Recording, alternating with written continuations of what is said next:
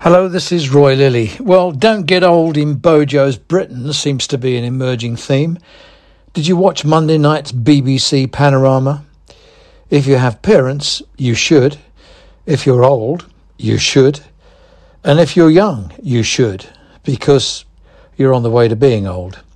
It highlighted the zigzag corporate structures deployed by care home operators Four Seasons and David Behan's HC1, and invited us to follow the money.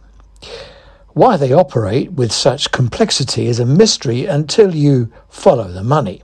The programme made it clear huge sums of money, your money if you have a relative in one of their homes, ends up in tax havens. The operating principles are a convolution that I have on several occasions drawn attention to. Once, when I expressed a view on Four Seasons, it ended up with them threatening to sue me.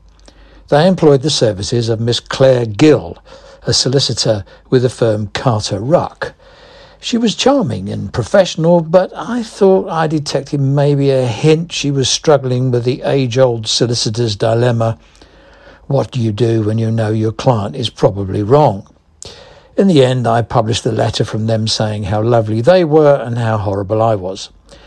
I wonder if Miss Gill watched Panorama. I wonder if she, like the rest of us, is getting old. Regular readers will know I have also drawn attention to the activities of HC1, and I link to lots of press articles and comment in the e-letter.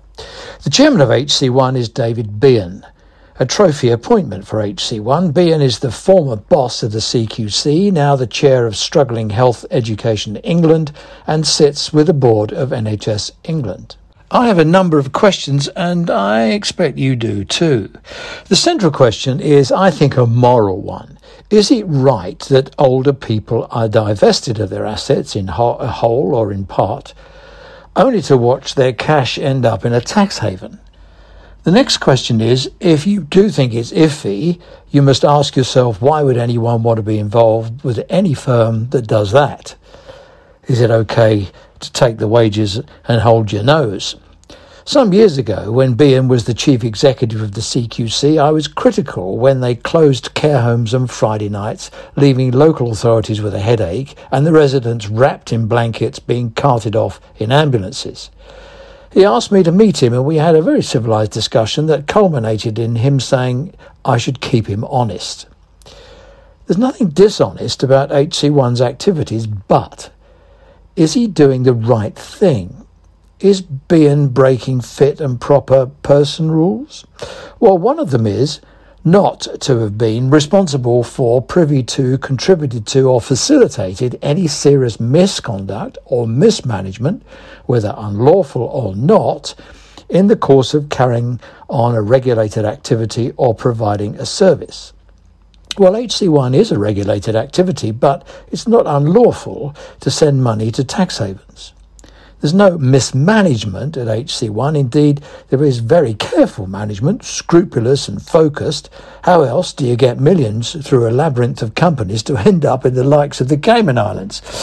But is it right? Well, if it were a taste, it would be bat soup, and if it were a smell, it would be like the whiff you get from the New York drains on a sweltering August afternoon. How about the Nolan principles of public life? Have a look at 1.1. I've linked to it in today's e-letter, and you be the judge. What all this tells us is, if it's possible for smart people with smart lawyers to wave millions out of the care system, we need some new rules. If it's possible for someone, whoever they are, with conflicting interests to be part of running the NHS, we need some new rules.